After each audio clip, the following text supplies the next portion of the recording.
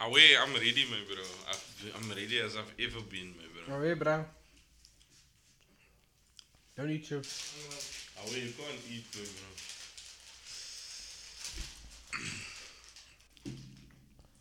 bro. And just be careful, like when you put your drink down, also not to put it down too hard, because I can hear everything. Away. Nah, that's more. Away. Now that's how you must pour. Nah, bro. I just taste lemonade. First man pour genocidal dops. But this is the age-old thing with me, bro. Everybody says that isn't the real nigga, bro. So. Okay, you're gonna relax now. Away. Otherwise, go inside if you're not gonna sit still. Are you Okay, coming back stay here? inside now.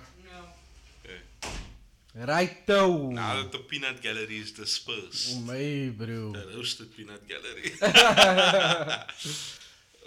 So, we here. Microphone check. 1, 2, what is this? The Realcast boys is back to Benny. You can just dub me, bro. Benny. Nah. That's bad. That's why I don't sing. Yeah, Yeah, bro. ready to go. Oh, yeah. 5, 6, 5, 6, 7. The Realcast.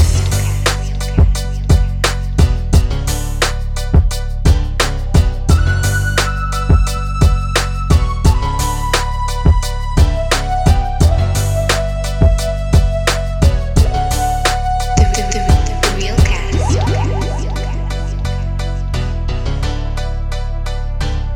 What's up, ladies and gentlemen, and welcome back. To the Realcast. Oh yes, The new Realcast. week, new episode. I know we've been gone for a while, quite some time. I think it's been 2 weeks since our About last 2 episode. weeks, yeah, but absence makes the heart grow fonder, man. Seems. Oh, we just had some logistics to sort out, you know, conflicting schedules and what have And you. we were kind of enjoying, like, if we candid, we were enjoying not having to be on, like, full lockdown, you know. So, Yeah, by that I mean a bit of a dope and away, just to lamb together. and we are actually together. We're recording in the same Yeah. spot for the first time in a long time. away. Hurting But for deeply the inside. what the fuck? Don't you know that song, bro? It sounds familiar, yeah. You're just a bad singer, but anyway. Safe. But something that won't be new to you guys and won't be new to us, Wakes and his absence. So we're still on that quest. Wi-Fi for Wakes. He told us that people in his area are busy installing that. But currently he's just watching them install it. I don't know why. Maybe you can ask him yourself, guys. At Where's the Wakes or at Where's the Wakes _ photography. But yeah, it's just the two of us. OG episode today. So before we get into it, let's get the formalities out of the way. Yes, we are back, the Realcast boys. If you'd like to follow us on Instagram and Twitter, you can find us at the Realcast SA. That's it. And if you want to find me on the personals, I'm on IG. You can find me at Geo_the_Don yourself. You can find me at I am Basic Carl on Instagram and Twitter. On Instagram and Twitter. And also, if you want to catch all our episodes, you can catch us at Spotify or Apple Podcasts. Just type in the Realcast, and that's Realcast one word. If that's not your scene, we also have our subdomain, which is www.therealcastsa.podbean.com. Is that all, Carl? I don't think that's all. No. You can catch us on the YouTube. Just head to the search bar and type in the Realcast TV. We have a few clips from some of the shows that we've done, and we're working on some new content for the channel, so keep it locked. Yeah. Shout out if you've been here from the beginning. Shout out to our OG listeners. Shout out to the people who skip through. Shout out to the people that come here for the jokes. Shout out to the people that come here for the serious topics. Shout out to the people who come here to hate on Carl. Shout out to the essential workers. Shout out to the people that come here to listen to the controversial opinions. Oh, yeah, Shout out to bruh. the first time and last time listeners. And Sa- most of all, shout out to the butthurt people that's gonna go click on Ryan's Toys review now because this is where it's no holds barred. and shout out Yeah. to my dog for barking. Yeah, yo. Shout out to George, Destroyer of Worlds, for Oh, yeah. being the Yeah, kind. that shit ass name this bra gave his dog, bro. Yes, it's disgraceful. But away, guys, now we know we can strive to not be like Oh, yeah. You know, not We've got a lot everybody to can get be into, like though. Mike, bruh. We have a lot to get in though, bro. Of course. So let's get right into it. Two I weeks mean, of shit, so I mean, it's like to say it's the craziest time to be alive for our generation. oh yeah. I think would be an understatement. We have a pandemic, we have race riots, we have cancel culture. You know, Yeah. yeah, what a time to be alive. We've got a my lot guy. of shit going on. Yeah, we've got work from home, which I think is a good thing. In the future, into the future, it will be shown that that is actually a good thing. You know, because for too many times, and I'm not speaking of any specific industry. Even I'm just speaking about the work world, the world of work as a collective, right? You always heard that people want to work from home, but then people always would say, yeah, like managers or for instance, people who are going to approve that say, well, you won't be as productive at work, at home as you would be at work. My question to you is, don't you think that's going to change very soon? Because people have proven, a lot of people have proven to be productive at work. So At I'm home. sure, at home, damn it. Oh, wait, I'll tell you why I'm so confused. In a minute, I'm a bit on the buzz. Oh, yeah. So yeah, I do think a lot is going to change in terms of the corporate world, especially the way businesses operate. Because I mean, businesses are there firstly to make money, and the way they do that is by catering to the needs of their clients. Yeah. And now that we have this new illness to deal with, there's going to be certain changes in the buying behavior of the clients. Yeah. So I think, yeah, first and foremost, yes, we will be changing processes, changing, something that we become accustomed to, man, for such a long period of time. So, Yeah. and I think what this pandemic has proved is, how can I say, the adaptability of businesses. You know Yeah. what I mean? Within like a week, Yeah. you were working remotely, and if you had to tell me at the beginning of the year, bruh, you didn't work from home, I'd be like, the fuck out of here, bruh. Exactly. It just took something to kind of motivate to light that fire under the asses of people, in positions to make these decisions. And look, I'm not a manager. Well, at least not yet.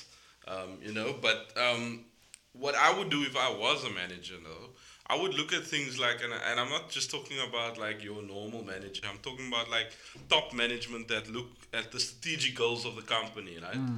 I would be looking at if we can get half of our workforce to work and produce from home, the same as they can from the office, and we have a lease, for instance, with our landlord for our building that is, coming up to contract renewal. Why don't we move to a smaller place? Why don't we cut that lease bill, that rental expense, in half? And what's that going to do? That's going to make our books look much better. You know what I mean? And We also won't be put losing money out in the on- pockets of clients, because I mean, if your overheads come down, that means you can decrease your prices. For sure. So for that sure. sort of savings gets passed down I to the doubt client. it will be decreased though. Yeah, I I'm know, thinking of, obviously, like- but I'm just thinking, Yeah. you know, Maybe- because Shoprite is a thing, bruh. Shoprite has been serving us with low prices. We're not That you sponsored. can trust always. So we're Shoprite cop the bag, bro. So I think that I think we're only at the beginning of the stages of change. I think this is just the tip of the iceberg to how the world of work is going to operate going forward, man. I also been recently made aware of something called hot seats, like the hot seat model. Okay, So explain that. that means basically like let's say I have a business and I employ 1,000 people, for instance. Okay. So I will let the people work from home remotely if possible. So those who obviously can't work from home because the role doesn't allow for that Yeah. will go into let me explain it like this. So I have 1,000 employees, but the building that I lease only seats 500 people. Okay. So then let's say only 100 people or 250 people can or roles don't allow for them to work remotely. So then they will have designated offices and desks, and then the other 250 will be hot seats. So for the rest of the 750 employees that are working remotely, if they feel they want to come into the Yeah, they office, can book a oh, hot desk. seat, Yeah, yeah, for yeah. like a Okay. day or a week or Right, whatever. right, You understand? right. I know the concept. Yeah, Yeah. I've actually experienced the concept as well, and I do think that it is quite handy, and Yeah. and not just with the cost cutting aspect of it, right? But if we like play this theory out, us thinking like managers, right? Yeah. That also helps with the morale of the client, not the clientele, the morale of the employees, and one thing that I've been thinking a lot about leadership in organizations and the difference between a manager and a leader.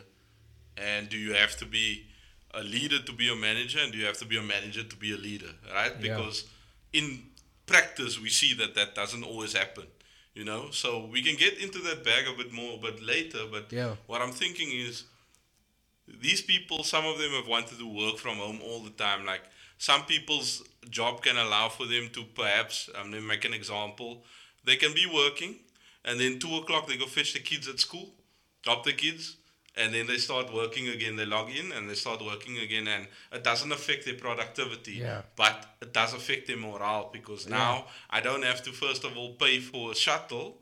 I don't have to worry about my kid's safety because I'm driving my kid, Yeah. and I all of a sudden, like, I like my manager because he allowed me to do this, or she Yeah. allowed me to do this, right? And I'm gonna work for that person. Yeah. And just to kind of allude to our conversation that we might have shortly or a bit later, I think that it's underestimated the effect that it has on a person when they want to work for someone. Yeah. Do you know what I mean? Yeah. Like, you can resonate with values, you can resonate with what the aim of what you're doing is. But if there's somebody that makes that environment a space where you don't want to kind of jump in front of a train, to use a metaphorical type of word, for that person, Yeah. then you're just gonna be like, I can't do it, and you're gonna find reasons for why you can't do it, and there might be legitimate reasons. But you will look for a reason not to do but it. you will look for that legitimate Because it will be reason. like, you want to treat me like this, you want to Yeah, micromanage me yeah. almost like someone that doesn't know how to work and how to be productive, So, yeah, and I agree with that sentiment, because I think in some cases okay, let me put it like this for the listeners that maybe are not familiar with the, let's say, workforce optimization model. Yeah. So basically, how that works, it's something that's used mostly in call centers. It's like a login, like a clock out, clock in system. So, you know how factories use the time cards Yeah. to clock in, clock out, clock on lunch, clock. So like you would have to basically report where you were, why you weren't working from 1 o'clock to 1:30, like that. And that sort of like decreases your morale, man. Yeah. Because we are human beings. We need to be free. We don't want to report our every move. And we understand the need for that hierarchy and Yeah. that management structure to ensure that things are done. But in terms of feeling controlled, naturally, none of us want to feel that, Yeah. None of us And at all. yeah, like if you do, Stockholm syndrome. And I think like at the end of the day, when you are given that freedom, it boosts your productivity. Your productivity, because you're like, oh, you see, I am able to move freely as long as my work is done. You And know what I also, mean? I've got the confidence in me from my superiors that I will get my work done.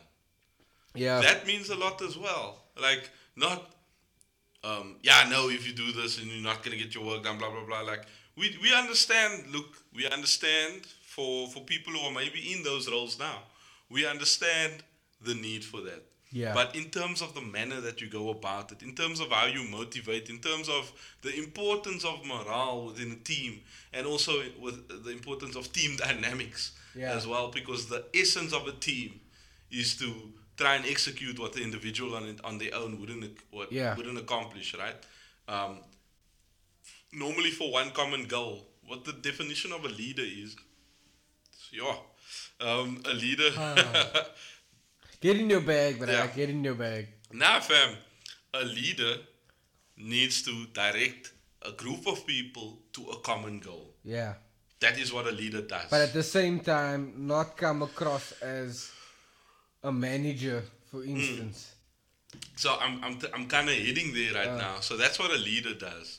And then a manager ensures that certain deliverables are actioned with a certain degree of quality and a certain degree of timeousness. Oh, yeah. All right? That's what you must do.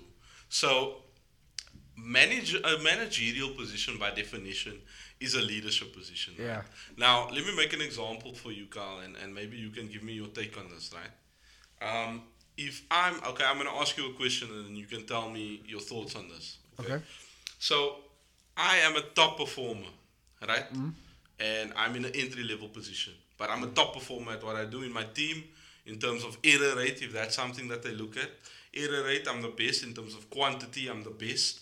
I produce the most work. And in terms of workflow and things like that, like I'm the best. Okay. Okay. I also don't ask a lot of questions because I know my stuff. Okay. Right. But when people ask me stuff, I don't want to help them. Okay. And things like that. But I am a top performer, and when it comes to ratings, I get the best bonus because I perform the best in terms of stats based. Right. They want to promote me to manager. Will I necessarily make a good manager? Yes or no? I want to hear your my your opinion. take on it, and then I'll give my take afterwards. For me personally, I wouldn't necessarily say yes, but I wouldn't also say no, because there's a saying that goes, you need to follow in order to be able to lead. That's correct. So if you're telling me you're the top performer and whatever the case may be, you're the best. I'm the top performer in terms of strictly statistics. Yeah. So, because remember, from what I know and my experience, when we're looking at someone to come into a position, whether it's someone coming from outside the company or someone being promoted, we look at stats. Yeah. Firstly. Yeah. Okay. So in that sense, I think good job, well done, 5 stars, whatever the case may be. But we also need to look at what type of person you are, because remember, your job will now be more people orientated. Yeah. You see the ad libs will be now team Also, we can orientated. hear the L drivers. Shout out to the L drivers in the back. Anyways, you were saying, bro. so like you need to be more people orientated. Do you understand? Yeah. You need to understand that the people that you will be managing is not machines. So yeah, I think leadership is something that can't be taught. It comes naturally. Okay. But a manager doesn't necessarily need to be able to lead. Okay. Because in my experience, managers are more responsible for performance. They're more performance driven, and their role is to make sure that their team leaders, are performing to the levels that are expected, or they need to ensure that their team is managing them or leading their departments well in terms of performance. Okay. But yeah, like I said, it's not necessarily that you need to be the top performer, but it's not also necessarily that you need to be a people's person. So I think it depends on the person that is hiring. If it were me, I am firstly, you need to perform in the position that you are, because that tells me, okay, you are competent in what you are doing, and if you are delivering over and above, then that means you basically have surpassed that space that you've become the master of that task. And I think that in terms of hiring, that can tip the scales in your favor because that shows someone that you're already excelling in the role and you may be ready to take on more responsibility and something bigger. But I also think that the skill of working with people doesn't come naturally to everyone, Okay. and I think it's an important part of being in even, how do you say, let's see, junior management. Yeah, junior Even management. it's Yeah, we're important. talking about management overall Yeah. and mostly junior management, Yeah. I would say, because that's closer to the people who get things done in the Yeah. business. We Yes. know that the entry level people get things done. Yeah. So I Yeah. think that especially junior management, like that is where your people skills need to be on point. Because if let's say I am having a cut day and I decide to Yeah. be a droll to you, Yeah. then your morale drops, bro. Yeah. And then you're like, what the fuck? I'm like, fuck this, bro. Check. Oh wait, why must I put Oh, in yeah. over and above if this man's gonna Yeah. treat me like this? And he's anyway gonna rate me cack afterwards. Oh, yeah. Do you know what I mean? So- So I might as well. So Like I that, think yeah. it is an important skill, but it's not. I think if I'm thinking objectively, it's not really that important, and I think performance outweighs the ability to lead. But if it were me, I would focus in the reverse. Right. Yeah. Okay, I understand that. I want to do the whole thought experiment as well with me as the hiring manager, right? Yeah. I've said this since university, right? I've said this since, and a lot of the time people thought it was because I was trying to make my marks look better than it was. Uh-huh. But I was like the A student, and like I used to tutor kids. Just to give a bit of context, man, I used to tutor students in a subject, but I used to take it upon myself to try and teach them some tacit skills as well. Just because I know, even though I wasn't in the world of work or the corporate world as of yet, through books that I've read and, things that I've watched and that I've taken in my life, even when I worked casually, I started working casually at 16. So I've noticed that the tacit skills, like interpersonal skills, for instance, things like that, standard, how can I say, what's that word? Etiquette. Yeah. You know, like if I always make the example, now you and you at work, nah, and you have all the ideas in the world, and you go to your immediate manager and you're like, yeah, well, I think this process could be better because it could be optimized by so and so and so, and you might be right, but you don't know never to outshine your master though. So now your team leader at the time sees you as a threat and they want to suppress you. Remember, in terms of the power scales, who has the power right now? It's not you. Okay. So you want to, in my opinion, you want to communicate your competence clearly, Okay. but you don't want to seem as a threat. You don't want to seem, your job is to make your team leader look good. That's your job. And you might say that, oh, well, that's not how it's supposed to be. And we'll go back to it again. How we ought to live and how we live is so different that you studies what ought to be done instead of what is done will find the way to his peril and not his preservation. So, done with those, spitting those type of bars, but you get the kind of context that I'm thinking and the type of thinking I'm using. So, in terms of me, I always used to say the A student, right, they will get the job provided they're good in the interview. Yeah. Provided they're good in the interview. I would say that I am maybe an example of that. When I went for my first major interview, I think that I was, well, I don't think I know that I was among some top competition in terms of their marks. My marks aren't bad, but they aren't stellar. I didn't pass cum laude. I didn't pass summa cum laude. I was against those people though. But I had the ability to appeal to the more people aspect. I had the ability to appeal to I want to learn. Do you know how important it is also to have the I want to learn attitude, even when going into a managerial position? You know, because people come in and they think, yeah, I've got degree X and Y and Z, so now I know everything. Doesn't work like that. You know what I mean? World of Work will show you that a grade 11 that is taught that role can do it better than you can with your masters. And then what?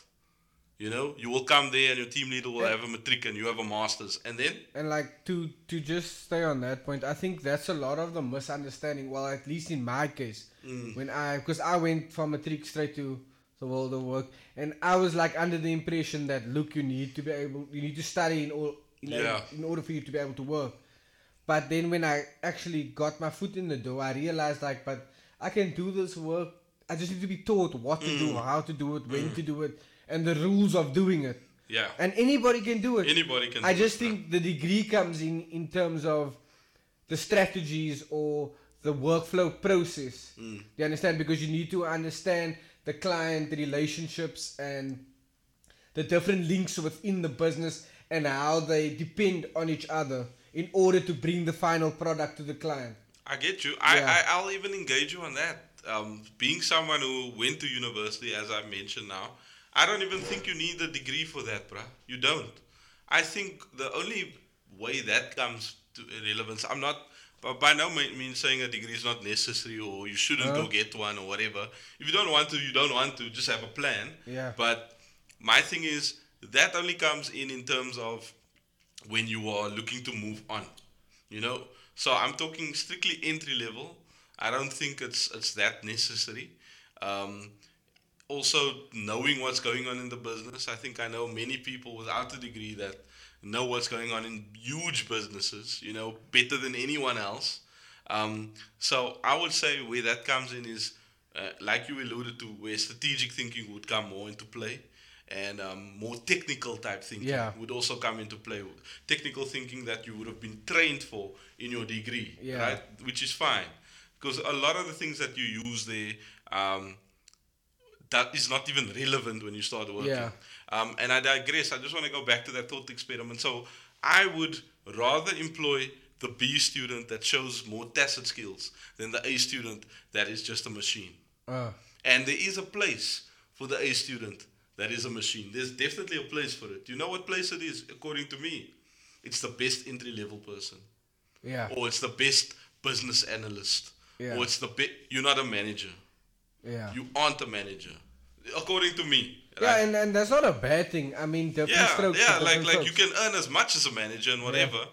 That's not even the point here. I'm not trying to de-glamorize your performances.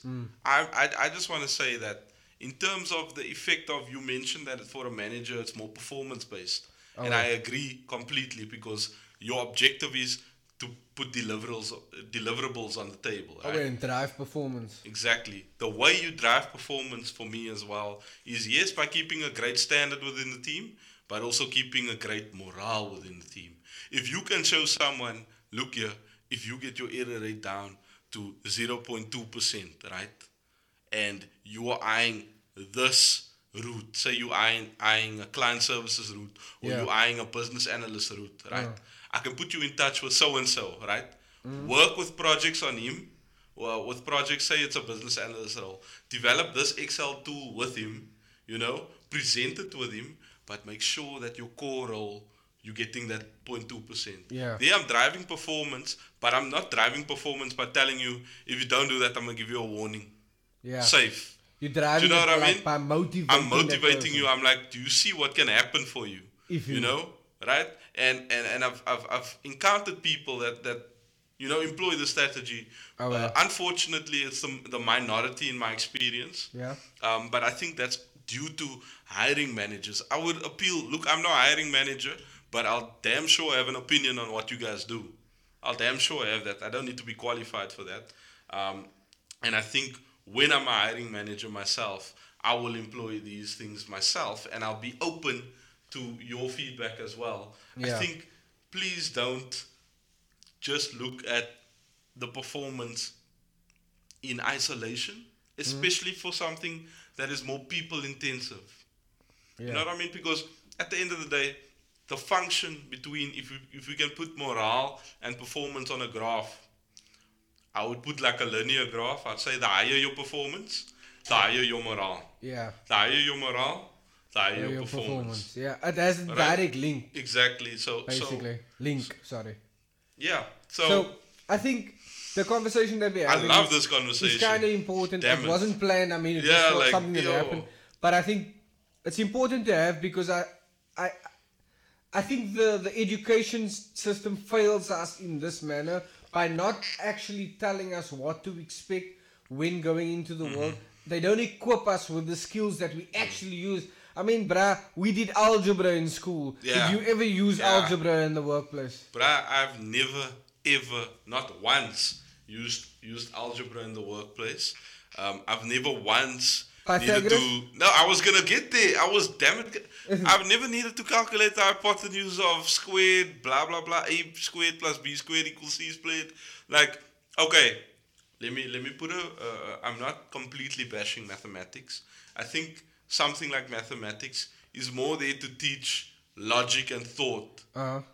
than the actual formulas, It's more there to teach how to think in terms of what to know. Yeah. And that's why I think formula sheets should be given for mathematics. For instance. But Right? sorry there. Like, Yeah. like you're saying, like mathematics, but like, don't you think that? I don't know, man. Like, I feel like school doesn't prepare you enough to go into the world of work Yeah.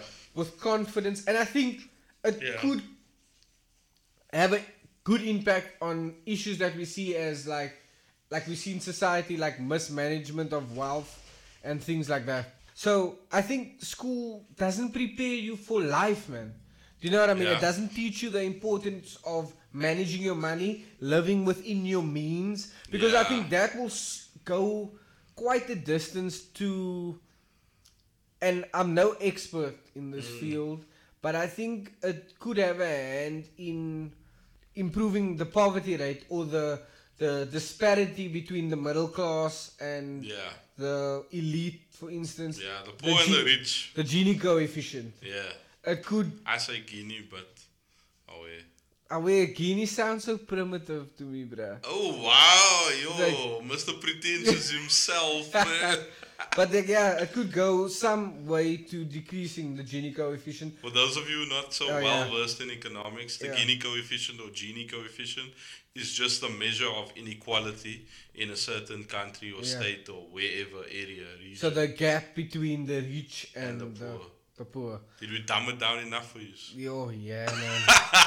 But I think like if school taught us things like how to pay your taxes, the importance of medical aid, the importance of insurance, I think that gap it could go Yeah. some way, not to eradicate the Yeah, gap, yeah. but it could improve the No, gap. it could and- definitely and- with generations, Yeah. of course. But the start needs to happen. And sorry to interject there, but a while back, there was a YouTube video. I don't know if you've seen it, by a guy called Boy in a Band, right? It doesn't ring a bell. A white bra, pale white bra with red long hair. Looks like a punk rocker, man. Mm-hmm. He used to, what's the name? Did a song called Don't Stay in School. Right? And then he's like, I wasn't taught how to vote, but I know how to define isotopes. For instance, right? Yeah, Like, yeah. He was just like, when we reach voting age, we're told to vote, for But- instance, but yeah. we don't even know what we're voting. Yeah. Do you know what I mean? We don't know how political systems work because we haven't been taught that in school, Yeah. We don't know how to dissect a political manifesto.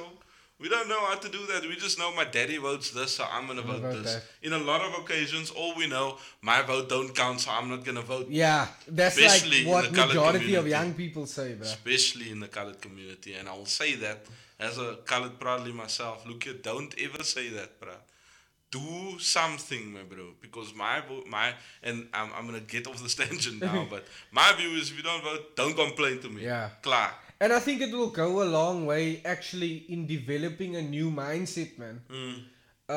What I see in a lot of young people is like, yeah, there's no work, or you know what I mean. There's no this, there's no that. It's because of this that I can't do that. Yeah.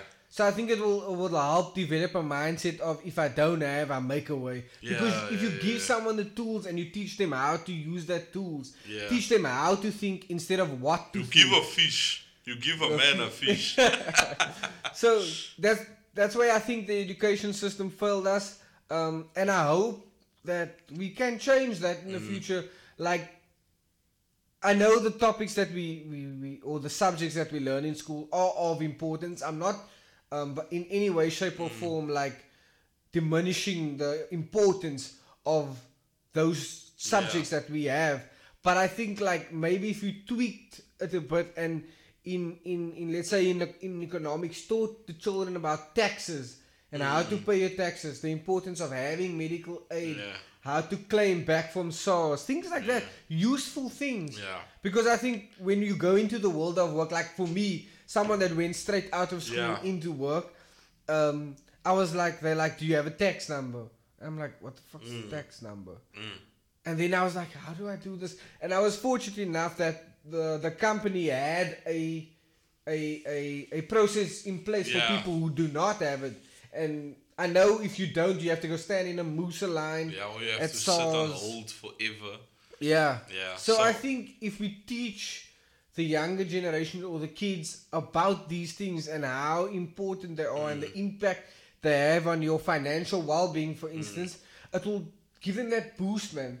Because it's always easier for the guy who knows, not in detail maybe, but someone who grasps the concepts of something before jumping into it. Yeah. You know Bro, what I we mean? bought cars, for instance. Yeah. Did you know how to buy a car? No, Like, bruh. I'm like, huh?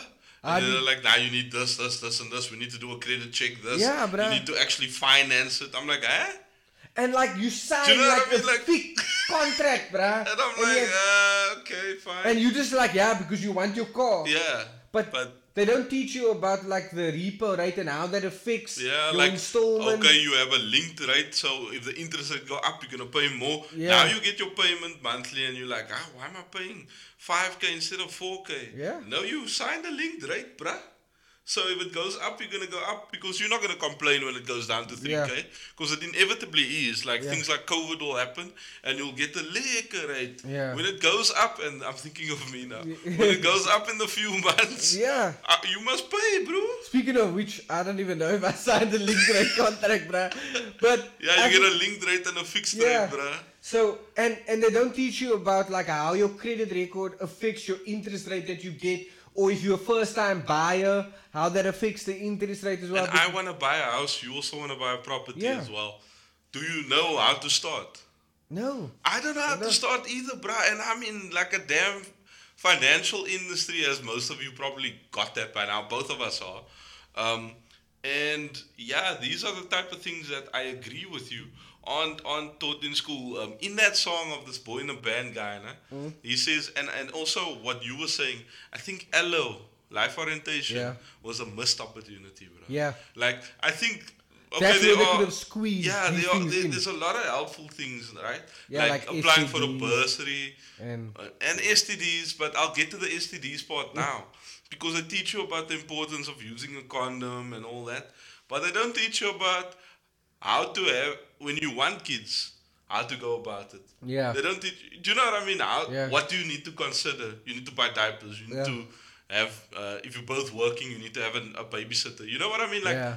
if you taught kids to parent, because remember, kids are raising kids nowadays. Yeah.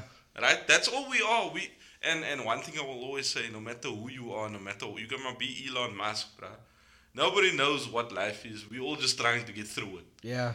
You know? And I think if we actually had these sort of, let's say, lessons or topics taught within that life orientation framework, it would go a long way into aiding the maturity within Yeah. students. Yeah. You know what I mean? Because I think a lot of the time, because kids aren't exposed to this, they don't ask questions about it.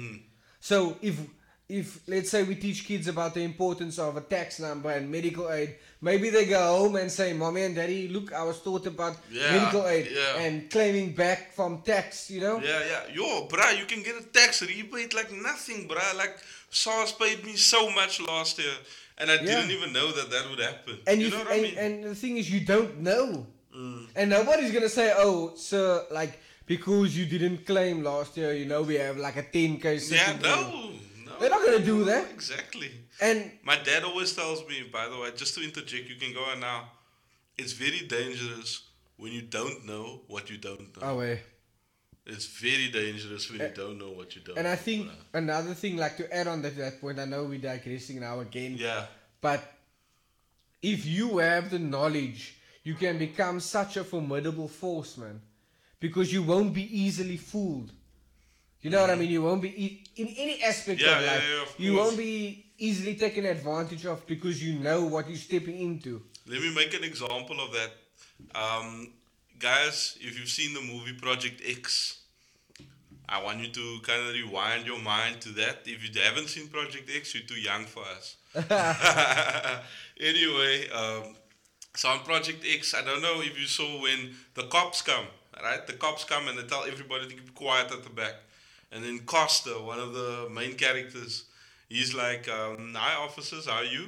And they're like, "We got a noise complaint. Can we check the premises?" And he's like, "Nah." And then they're like, "What?" And then he's like, "Well, we need to check the premises. We need to speak to an adult." He's like, "I'm 18 and a half. I'm an adult."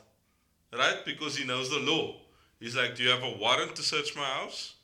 And the answer is no. You don't have a. We don't have a warrant. And he's like, "Well, then respectfully, sir, I'm not gonna let you search the house. I can tell you that we're keeping things quiet here." And they leave. Now, for someone who didn't know the law, you're just gonna be like, "Oh, it's a cop. Let me let him search me." Blah blah blah. And I'm just making this example in terms of the cop. I'm actually talking about what you alluded to. If you Yeah. have the knowledge in everything, right? Like I was explaining to someone that I know, she just started working, and I've been fortunate enough to be in the workspace. Not long, not as long as you, of course, but I've learned a lot in my Yeah. short time working, and certain expectations was asked of her, and I found these expectations absurd, but I know that if that expectations had to come to me fresh out of work, I'm gonna be like, "Yo, I need to do it. Yo, Yeah. I need to, Or else. or else." And I was Right. like, "Where does it come from? You have the right to ask, Yeah. what is this measured against? What are the people in my same role doing, in my same capacity? Why is it not the same if it isn't the same?" And and then you take the basis from there. So I told her, record your own stats, record the people's stats that are, and I might sound like a bunny, but this is game, bruh. If you want to Yeah. soak up some game, like, I'm not talking about myself, I'm saying I've realized that this is important. Take your stats, take the people in your same position, in your same scenario, take their stats into account. If your stats is far outperforming theirs, but you still expected to do more, ask why the others aren't doing more. Yeah. Okay? Because if the others do half of what you do, that would make up the total stats for you. So why must you pick up the slack for the rest? And I know it makes me sound like I'm combative and things like that, but no, it's not that. It's just that even me, I'm the type of person that will take advantage of you if you allow that. Don't allow that, and by take advantage, let me just be fucking clear in 2020. I'm talking strictly in a corporate sense now. Gee, Like, even George fuck agrees with me. you, bro.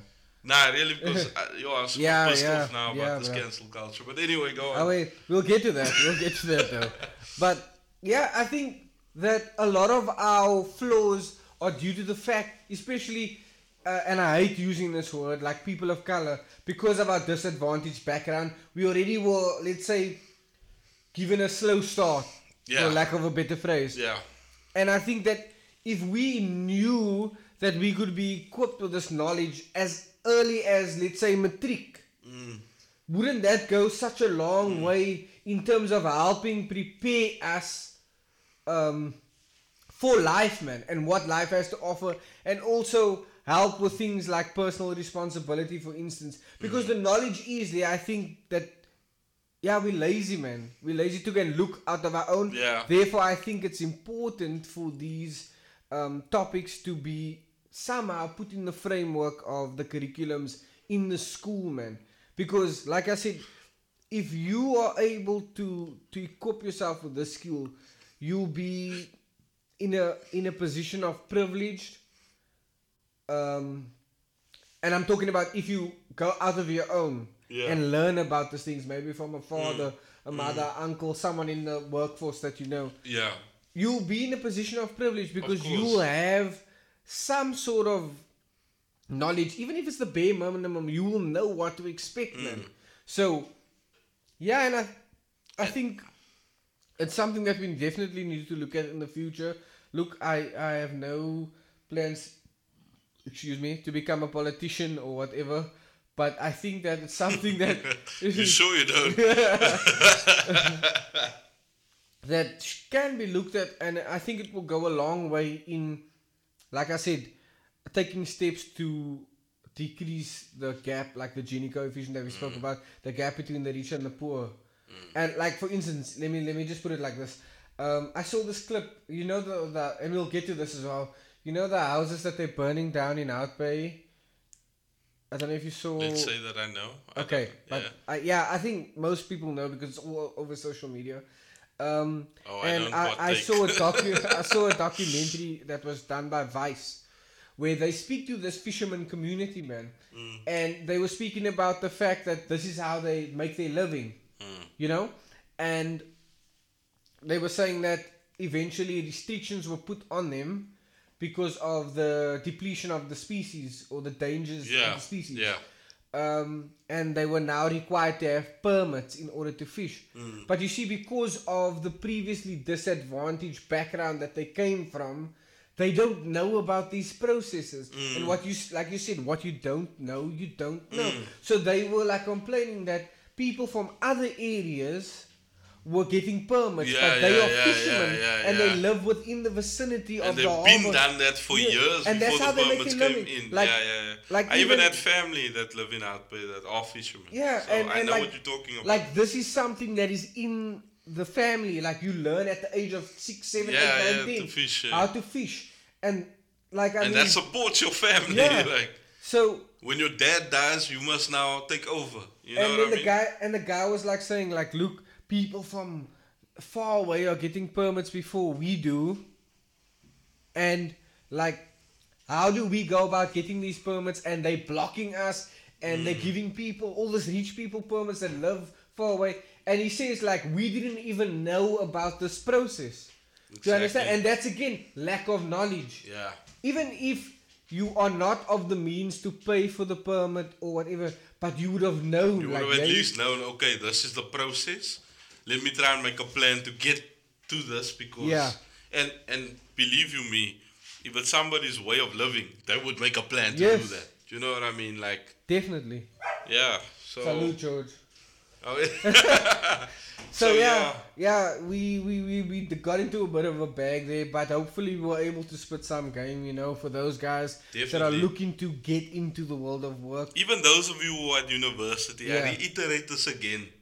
I know you know what an oligopolistic firm's demand curve looks like. Liquor, bruh. But do you know what to do if your manager stinks and you sit next to him? Are you going to tell him, Kiki, bruh, you stink? Yeah. Do you know what I mean? I'm making a stupid example, but it is relevant in terms of dynamics, in terms of how to navigate around the world of work, in terms of if you are asked, how can I say, something that is really ridiculous, to have that courage to say, look, I need to find out where the rationale for this is first. And respectfully, you don't need to do it like, hey, why are you asking me this? Because that's also stupid. Because that means that you don't have any interpersonal skills. Understand his position, understand your position, but know that you don't just have to bend over and take it. Know that. Know 100%. That you have the right to find out. And also, most managers, for instance, that I would say most managers, and me, for instance, if I were to be a manager, I would respect you more. I would respect you much more if you asked me, how did you come to this decision? How is it for the benefit of the client, for instance, if you're in a client services kind of instruction? And how does it resonate with the values of the company? And also, how is it part of my scope as my position? Or your role, Yeah, in my role. And if it's not part of my scope, can it be seen for my further development? Because don't ever shy away of doing something out of your scope as well. Yeah. That is and a I mistake. Think, never say it's not my job. It goes a long way also in understanding the role that you play within a company. And I think once you understand your role, you are able to perform and you are able to excel and get to the next level. So just to bring that full circle for those of you guys who are looking into the world of work, that's just some things to consider. Look, we don't claim to be the know-all, end-all, and be-all of all things within the workforce. But But if you listen to some of the stuff that we said, you will find that it'll benefit you. yeah, I can I all will. but guarantee it. Yeah, I won't. I won't. I won't. I'll put my head on a chopping block even, and Yeah. I'll tell you that. So yeah. Yeah, Away, so Kyle.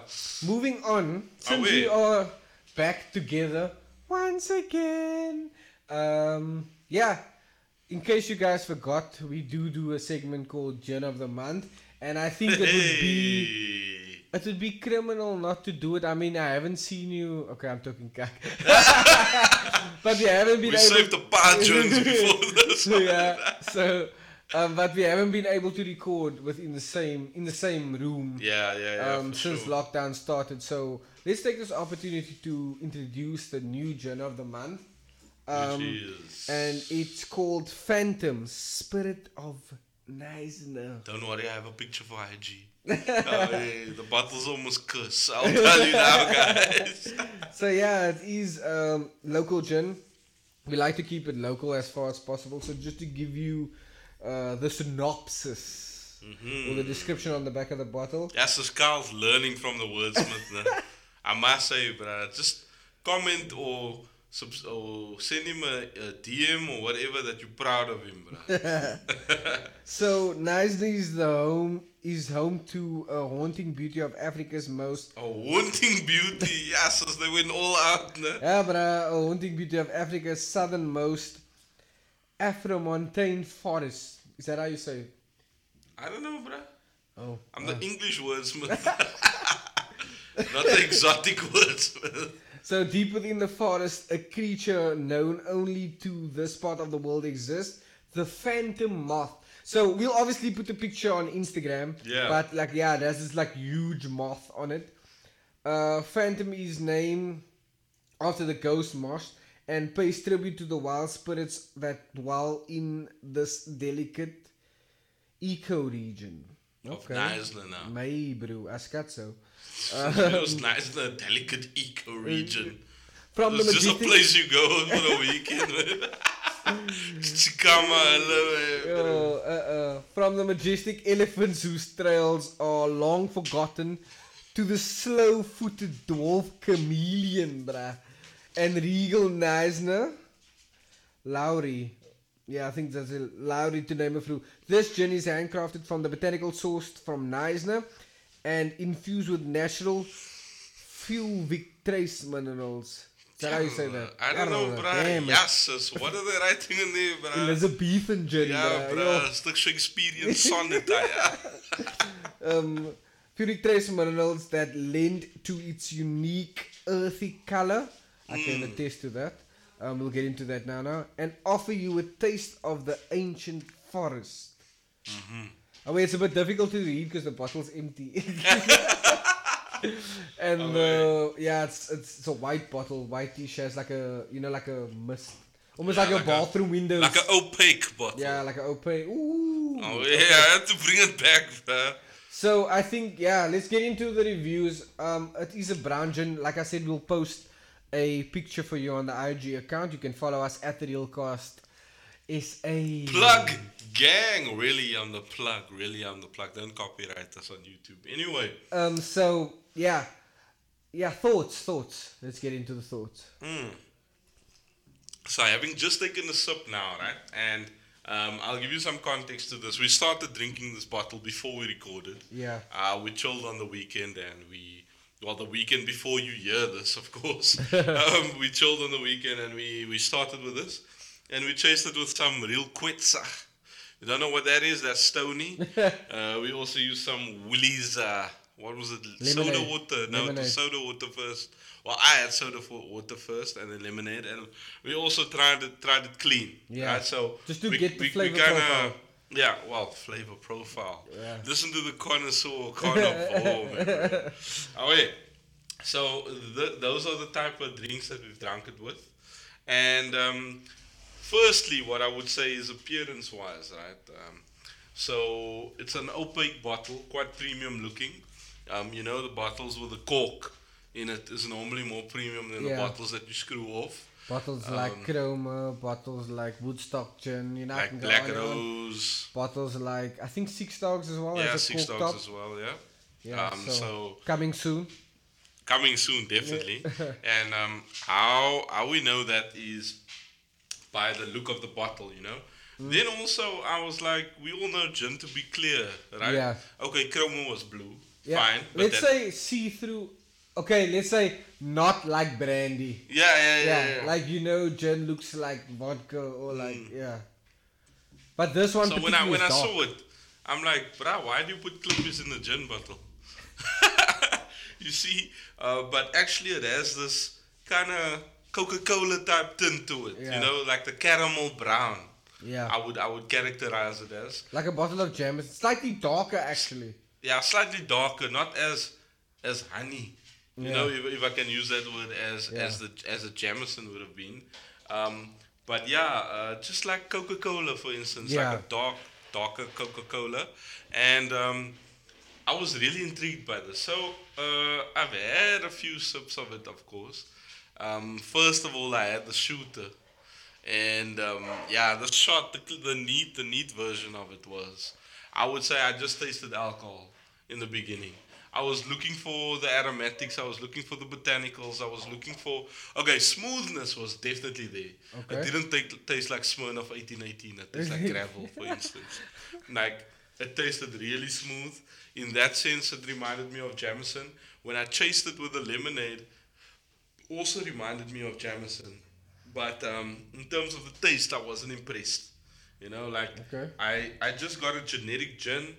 It's a bit sweet. It gives like a slight honey aftertaste for me. See, George agrees with you, bro. George does agree, bro, because George knows, man, bro. Away, but it gives a slight honey taste as an aftertaste. But other than that, I would say that it's a very plain, very uninteresting, you know, gin. You know, it's not unpleasant because of the smoothness and because of the honey aftertaste.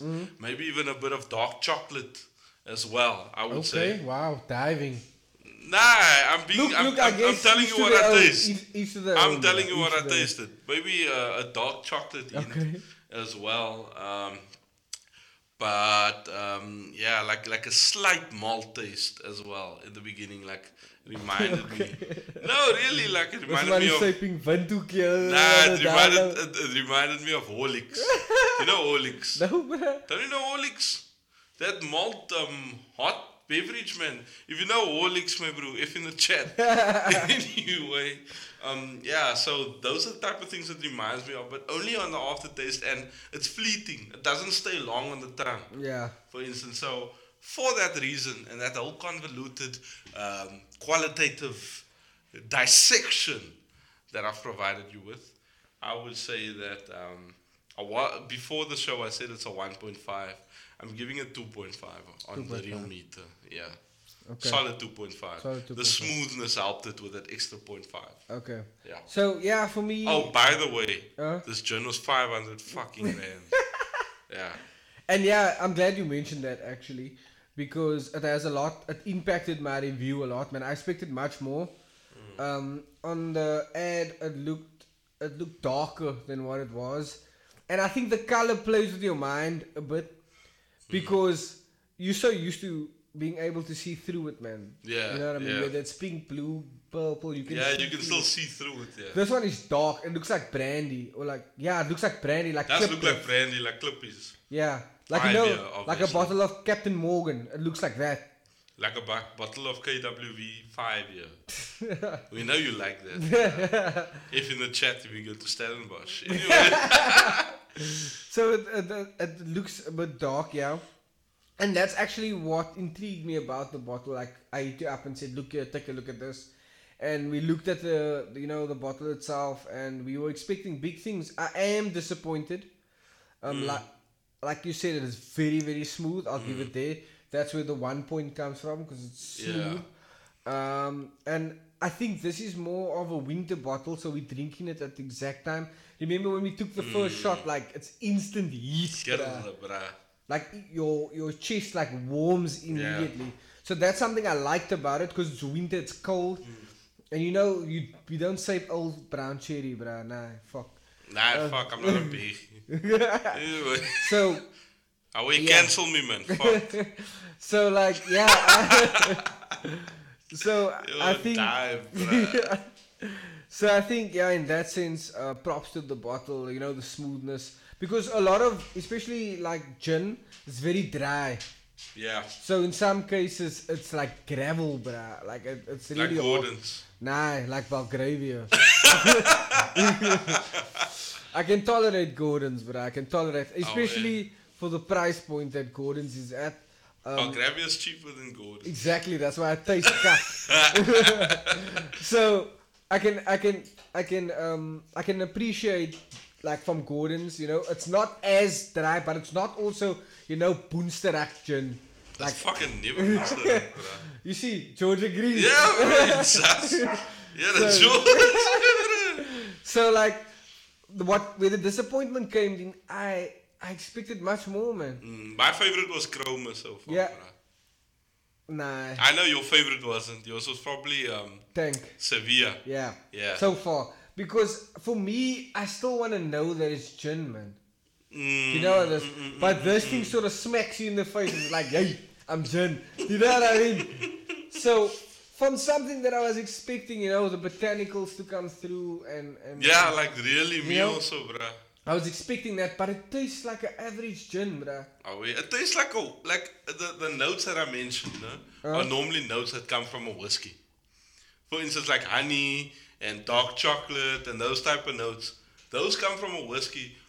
When you hear a gin, you expecting to hear, okay, we've got citrus, Yeah. we've got lemongrass, Yeah. we've got, you know, those type Juniper of things. berries, like that. Yeah, So- even star anise. Yeah, so I was expecting like, you know, like a pungent, but it tastes like average. So because of that, like look, if you have 500 rand to waste, Buy this, by yeah. all means, bruh, it's not bad, but I think my score is more on the side, or it's more due to the price range. I was expecting a lot more, and I'm being generous as well. So I would say 2.5 on the real Oh, meter. yeah. It's So that gives it definitely a real score of a it's 2.5. It's definitely not real because of the price point. 100% not real, but, But it's not cuck either. it's not Yeah, bad. Like yeah. it's not in. No, it's not bad. It's not cuck. Yeah, it's Yeah, it's bad for the price range. yeah. You know what I mean? Yeah, in terms of price, I mean, I would for 500 rand, bro. Nah, I'm not gonna buy this. I'll buy 2 Bombays. Yeah, That's what definitely. I'll do. Like, yeah, I'm disappointed, frankly, to be honest. Yeah, but look, you live and you learn. Oh, wait, so that's it. Phantom Gin from Neisner. Yeah, you need a bit more work right there. Just let us know. Let us know if you guys have tried it. What are your thoughts? If you're missing the mark, because we obviously rated it the same. Yeah. So 2.5 stars. This is the first gin we actually rate the same, eh? Excuse me. Yeah, actually. Yeah, and, the we- fucking and, contagion. and we spoke about the difference. Coronavirus. And we spoke about the difference in palate. Remember the last yeah. time? Oh shit! Oh, the last no time more for you. the last time we reviewed, obviously the Black Rose. No, It was Sevilla. Sevilla. Yeah. Sorry, we were supposed to do Black Tanqueray Rose. Sevilla. Then we were hit with a lockdown. Yeah, and I saved all the black rose. So yeah, like this is the first one that we rated the same. It's only been the third one, so it's not that like that major. But yeah, let us know if you've enjoyed this bottle yourself. Let us know your thoughts. Let us know guys, we completely agree. Oh guys, you don't know what the fuck you're talking about. Like we always say, if you don't like it, lump it. Or if you don't like it, don't listen. We do not claim to be the connoisseurs of all gins. This is just our opinion based on the amount of The gin we nature have of an consumed. opinion is it's going to be different to Yeah. someone else's. So let us know, like, look, you're missing the mark, and yeah. So that's that. I would like to say again, very disappointing for For the price point. for the price point. I would expect to pay for something like this, $280. Yeah, 280, 280. not more than a Bombay. Yeah, Definitely not. Definitely not, because I do enjoy. Okay, I'm a bit biased. Bombay is my because favorite gin. That's like the staple. Yeah, that is since Wiz Khalifa said it, bro. It's like the staple for me alongside Tank. Mm. A bottle of tank. A normal tank. Just that as a is- bonus for the viewers, should we rate Bombay Sapphire? Just because we've had it before and we're not gonna have it as a new gin. I don't know. I'm asking you Yeah, I would give now it a solid impromptu. 4, bro. I'll give it a 4 as well. Solid 4. I'll Like, give it look, a it's 4. not the best that I've Yeah. had, but if I'm gonna go for a bottle of gin, If I have 280 and I need to buy a bottle, yeah, that would be one of the first bottles, yeah. bro. Away. So yeah, that's the end of that. Like, you can tell how much we or how little we enjoy this by actually bringing up another gin. Yeah. So yeah, let us know, like I said, in the comments wherever you find yourself listening to this. And yeah, that ends that segment, Gin of the Month. Like we said at the beginning, there's a lot to get into. A lot has happened since the last episode. I mean, this is the longest gap in between episodes, if Yeah. I'm not mistaken. So a lot of shit has happened. Except for soul sessions, but I mean, we yeah, at least went through soul yeah. sessions. So yeah, but I still, like, I wake up every morning and I think to myself, my bro, What a wonderful world. yo, is this cuck really happening, man? Oh, yeah. Like, yo, so let's talk a bit about cancel culture. Cancel culture, bruh. It And hits us look, again. look, I know we mentioned it in the last episode, Mm. but the reason I bring it up again is because this time they've taken one of my childhood heroes. Mm. And for those of you guys who don't know, Yeah, give us the context there, my bro. look, I'm not sure, but I think it's Leon. Leon. Look, I know it's Leon Schuster. And I think Showmax have removed some of his movies, if I'm not mistaken. Yeah. So because we all know why, right? Like, he's done what we consider to be blackface. Uh-huh. And he's done white face and Indian face and Asian face. But continue. Like, the reason why it bothers me is because Leon Schuster, like, that man made me laugh so much, bruh. Mm-hmm. And I think blackface was what they would use to portray what you would call coons, which is a derogatory term for a person of color or a black person or a negro or whatever you want to Yeah. call it. And he didn't do it in that way, man. Yeah. Yeah. So I don't understand. Why are we like you know what I mean? My Why are thing we- with this, Carl, is, look here, when Carl told me this, he sent me a text, actually today, while I was working, and now he's like, away cancel culture, and he's like, content, and now, normally when I see, like, politically charged type stuff, or race-based stuff, or, these type of serious stuff, I can engage on it, but it doesn't pull me towards it, alright? Until I figured out, okay, no, wait, this is Leon Schuster, and the accusation is blackface.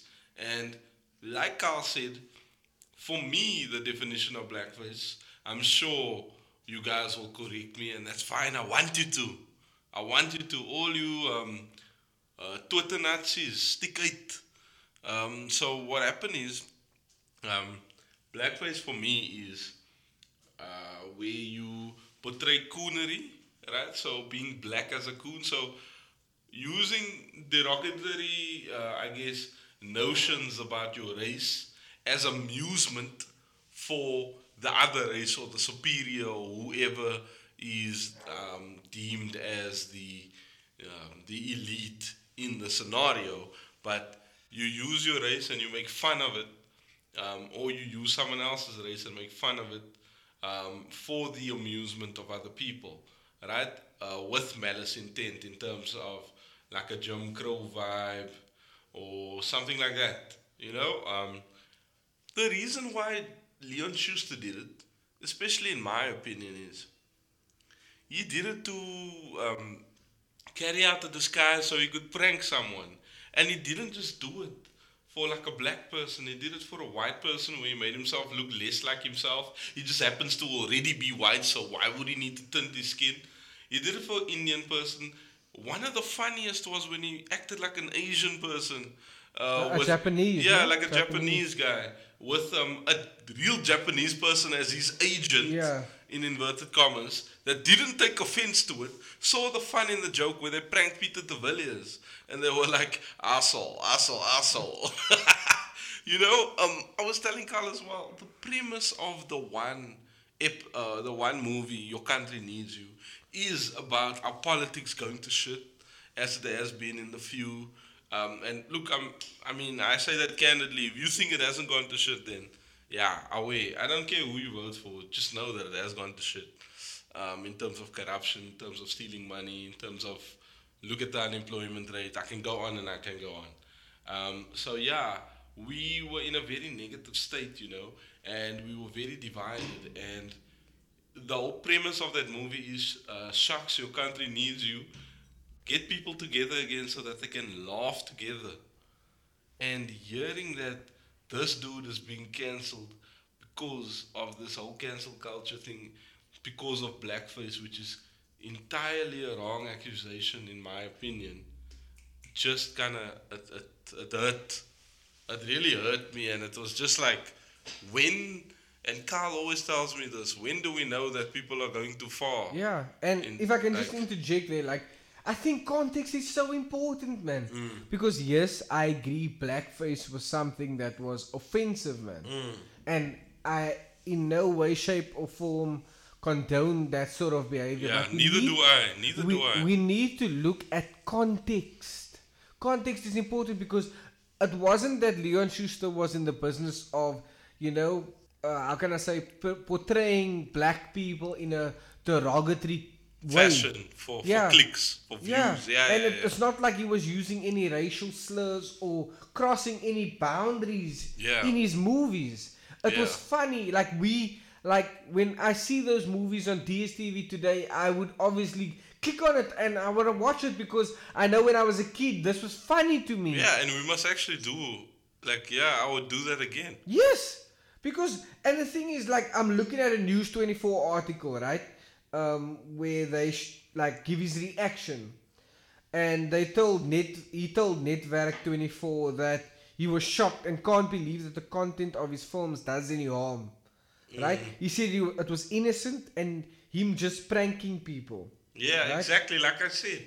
And they're saying, however, in an interview with Leonie Wagner, I don't know how you say his surname, I couldn't care less, from the Sunday Times in August 2018, he was unapologetic about playing on every racial stereotype in his films. And he doesn't have to apologize because in the context, it's satire and it's comedy. Yeah, and it's in the interest of making an effective disguise to prank someone. Exactly. Yes. It's not like he was out here mocking black people. And if I'm not mistaken, he was very in touch with African culture. I remember he can speak a few African languages, if I'm not mistaken. Yeah, his best friend. I wonder what Alfred Ntombela, Shorty. Yeah. I wonder what he says about all this, bro. Because I'm sure he knows Shucks and the intent behind the video. And he says, further on, he says, in the interview with this Leonie person, he says, he's so sorry that he can't make a Mama Jack 2. And Mama Jack was a very good film. I remember as a kid, I used to watch it every day, bruh. That time we still watched DSTV, DVDs. Away. I have the pirates, but away. And he said, if he had a dream come true, the next movie would be Mama Jack 2. And he said, but especially on Twitter, fucking hell. Yeah, of course, bruh. They said stay away from blackface. It's not on. It was black people talking to me, so you've got to listen. I can't do it because I'll be heavily criticized. In my opinion, fuck Twitter, bruh. Yeah, but in reality, though, the effect that it can have on his business, which is not how it should be. Yeah, but then he's again, looking at it from that. I understand, stance. but I can tell you, he doesn't agree or fuck what these people are saying. But he brought so much. Like he does. He brought so much joy to people, bruh. Not just white people as well. Yeah, everyone. Everyone, bruh. He was at one point in time. He was the guy. You know what I mean, for South Africa, especially in the comedy industry, in the movie industry. His movies did so well. Especially with this whole Your Country Needs You. I remember the last prank that he does is in Reiger Park in Joburg. It's a colored township, right? and he acts like a typical politician that, how can I say, promises everything but never delivers. And then he talks about how they're gonna demolish houses and they're gonna make, how can I say, a refuge kind of sewage pipe go into the dam, the river that people use for like a water source. And it's like, yeah, it's gonna go through here, through here. So because it's gonna go through this housing facility, we're gonna have to demolish those houses. And they obviously get on his back. And at the end of it, he says, look, it was all a prank and everybody's happy. They're happy with him just ending there with it. Leon Schuster and they've been a prank and thank you for being such good sports, blah, blah, blah. And then he's like, I'm donating so-and-so to the betterment of the society. Yeah. Right? That is not white people that live in Regen Park. And For that's instance. So how? that's why I'm posing Tell the me question. how. When do we stop? How far does it go? Do you know what I mean? Like, this is someone who brought smiles to the faces of many South Africans. Like, at no point did I ever watch any Leon Schuster movie and think to myself, this bruh is being racist. Yeah. Like, and I'm so sick of this culture, bruh, where we attack people for things that happened in the past. And I know in some cases it might have credence. For instance, like someone was being outright racist, someone was being homophobic, transphobic, or whatever other phobic there is. I get that. But to destroy someone's livelihood, firstly, and destroy someone's career and sort of blackball them. Because now And I think also to add to that, also to decide when context matters. Exactly. To decide. Like I said previously. Like with that other, that Miss World cuck that we were talking about. Miss Universe. And Yeah. like I said in there's some people that are untouchable. Yeah, And there's some that's people when the that say context that- comes into Exactly. into effect, right? No, this person came out and said it first, or Get this the person fuck is of outta this. here, bro. Nah, fuck you, bro. Like, Keep honestly. that same energy. That's one thing I love to say. Keep that same energy. It's like that brother talks a lot, no? But when he's in front of the person, and then what? Huh? Yeah. I'm gonna call my brasa. And that's the thing. Like the same thing. These people are like these. They sit behind their phones and their computers and they virtue signal to you on how to live your life and what you should be outraged by. Like sticking on cancel culture, bruh. I was watching a video today. It's from a while back, and apparently someone in the UK wanted to cancel Kellogg's for having a monkey on the Cocoa Pops box. Nah. What the? Nah. Relax, fam. Do you know what I mean? Relax, fam. Like really, it's ridiculous. and it's bruh. also ridiculous the way we have to tiptoe around things we Exactly. say right now. It's against it's against a free society, I would say.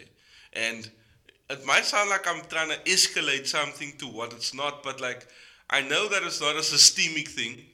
Yes, I know that. Currently, like fortunately we're lucky to be able to still say what we want. Yeah. We're not North Korea. But Yeah. Twitter's it's one North Korea. step- it's one step is in not, that direction. is Twitter not North Korea? Yeah. Like the like these No, I and mean, my I don't want to people. create a Twitter, and we've mentioned this before, because of fear of what it might do to my career. Not because of fear, because I think I'm a bad person, or because I hold, how can I say, hedonistic or horrific views. Not because of that. No. Because I know that anything can be taken out of context, and people should now ask questions later. Exactly. That's how it works. Exactly. And So, yeah. like the amount of careers that have been ruined because of this ugly, there's something that we've just accepted. Do you know what I Yeah. mean? Like, okay, Black Twitter's upset. Now you can't create. Now you can't work for this company. You need to be fired. Yeah. Like it's absolutely appalling, bruh. Yeah. And also my thing is just this. In terms of those people that subscribe to this cancel culture, right? Obviously you would get the instigators, and they might know more about why they are trying to instigate this, you know? But how many of them are just sheep? Yeah. Seeing that, oh, this person's being cancelled for something I vaguely resonate with. I don't know the I haven't done this person the courtesy of doing the research into what is the context behind it, what is the actual. Excuse me, this dope is making me burp a lot. What is the actual aim about it, and things like that. No, because this person that I look up to is canceling, now I'm going to do that. Or because this is something I vaguely resonate with and I want to be in with the in crowd, now I'm going to do that. Like, and also, it's groupthink. And also, I when hate does it groupthink. end? When does it end? Do you know what I mean? And it seems like just because you disagree with the mainstream narrative, now you all of a sudden a white supremacist, Nazi, whatever the case may be. You know, whatever these terms they throw around. Even if I agree with it and I don't want to put things out because I don't want to hurt someone's livelihood without knowing the context, that doesn't mean I'm against it. Yeah. Because I've heard that a lot. If you are for us and you like us and whatever, and I'm not referring to anything in particular, I'm speaking broadly. Yeah. But you're not willing to do anything to show change in the way we want that change to be shown. The fuck out of here. Then you against us. Nah, I think that is dangerous, and that creates obviously a us against them. And some of you could argue that we need a us against them in certain situations, and that's fine. But at the end of the day, the groupthink thing, people don't really need to subscribe to. Well, don't need to subscribe to. And I wish more people would, because I know a lot of people are thinking what we're thinking, but don't want to say it. And the thing is, if you are offended by what Leon Schuster, per se, has done, you have every right to feel the way you do. Yeah. But don't force your opinion onto others. Yeah. Majority, I would put my head on a chopping block and say majority of people weren't offended by those movies. Yeah. He brought smiles to so many South Africans, and more often than not, in a time where we needed to remember why we love this country. Do you know what I mean? And why we call the Rainbow Nation. Exactly. Yeah. So it pisses me off, bruh. Like, when is enough? Firstly, and not to make this it is a political thing, but when do we know when the left has gone too far? Hey, I was waiting for it, bruh. When do we know that? Because we know with this the right. This would be a time to put in the air on, eh? So, excuse me. Gunshots.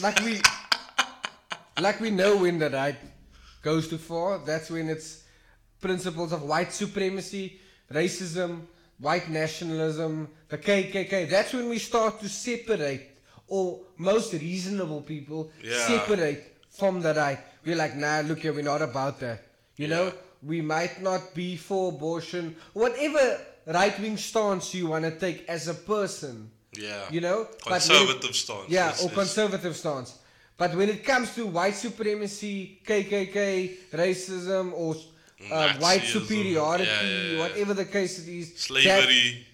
That's when we remove ourselves from the right. But where's the limit we for the left? being you as a part of the right? Not we being me and you. Shut the fuck up, bro. Like, when do we tell the left, like, look here, now you've gone too far. Yeah. And that's where, like, this thought came to me, because, like, I can't think of a time ever where I was offended by a Leon Schuster movie, ever. Neither me, Brian. I don't see why anybody would see any malice intent behind it as well. And like, show me where the malice intent is. Exactly. Show me, please. I beg. Exactly. Show me that shit, bro, because you're talking shit. That's what I'm saying. And to take it even further, I was on Twitter the other day, I think this past weekend, right? And I saw the people that created the Eskimo pie. I don't know if you know what that is. It's a sucker. Okay, I know what an Eskimo brother is. Shut up, bro. Ice cream. It's a sucker, man. Yeah, Fuck ice cream. A sucker with the chocolate on the outside and the cream inside. Okay. It's called the Eskimo pie. Okay. So apparently the company that created the Eskimo pie is changing the name or dropping the name Eskimo pie because it's racially insensitive. Nah, man, nah. Like, honestly, bruh. It's zero to do with the race of the person, bro. What the flip? Yeah, so rant over. Speaking of things that piss you off, bro. things that made me happy and pissed me off, bruh. The return of the Prem.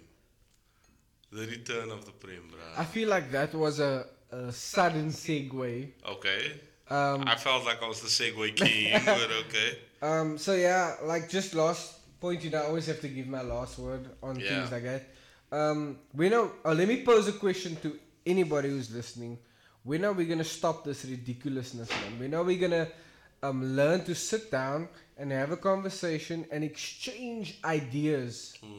We all know there's topics that are outright evil, and Yeah. let's say GBV, for instance, Yeah. rape. Do you know what I mean? Pedophilia. Yeah, nobody's gonna argue for that. And if you argue for that, if society shuns you, Yeah, it you is what it deserve is. that You shit. deserve it. Yeah. But when are we gonna have a conversation, whether it be for the progressive, the progressive agenda, or for the conservative? When are we gonna sit down with each other and exchange ideas? Civil discourse. There we go.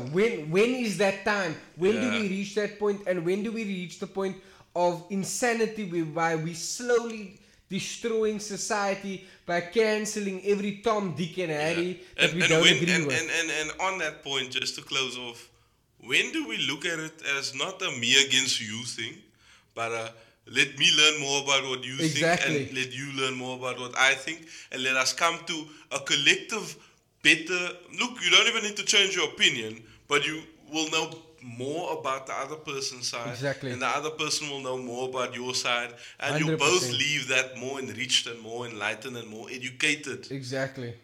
Like, come on, guys. Yeah. It's not just an attack defend vibe. Yeah. You know, like And I think that that's we're so a busy huge trying to, attack the other person and show you why wrong. we right. Exactly. Let's just Coming from an listen. egotist, bruh, can you imagine me saying, don't just try and prove that you're right? If It's I'm saying sad, that, bruh. then you must know, bruh. So yeah, that's that. Let's get to some happy things, bruh. Away, the Premier League is back, boys and girls. It's back. Back! So yeah, there's been a few games played, to be honest, and do you see that energy just dropped there? There's been a few games played, ladies and gentlemen. Currently, Spurs is playing. I'm going to check the score while you're speaking. Yeah, so we're just gonna focus on the team that we support. Yeah, of For course. those of you guys who don't know, Gio is a Gunners fan. Myself, Liverpool.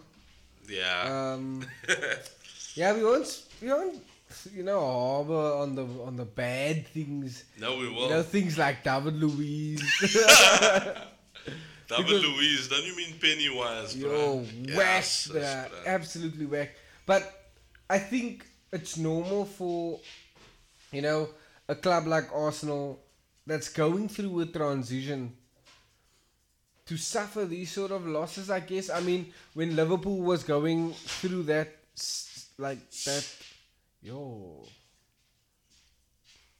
Anyway, that's my father in the background. But, When Liverpool is going through that, you can just start from that again. nah, it's fine, man. Say hello to Yeah. the people.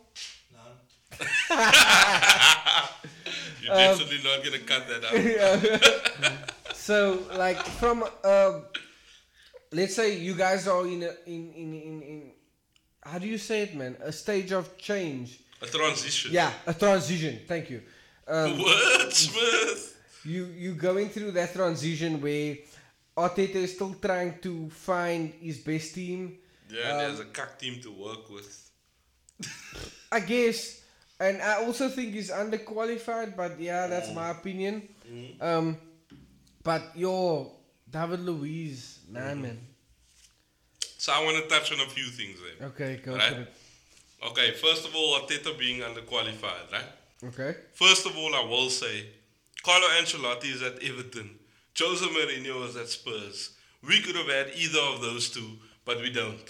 And I would prefer either of those two over Okay. Arteta. First of all, I would say that. Carlo Ancelotti for me is, other than Alex Ferguson and Arsene Wenger and those type of people, Pep Guardiola, I think he's even better than all of them in terms of his trophy cabinet, you know? In terms of the players he's worked with, in terms of his man management, Ronaldo, Filippo Inzaghi, Didier Drogba, like, I mean, I can name a lot of them, Carlo is just a don, right? According to me. And according to you, if you know anything about football, right? Um, Jose Mourinho, one of the best.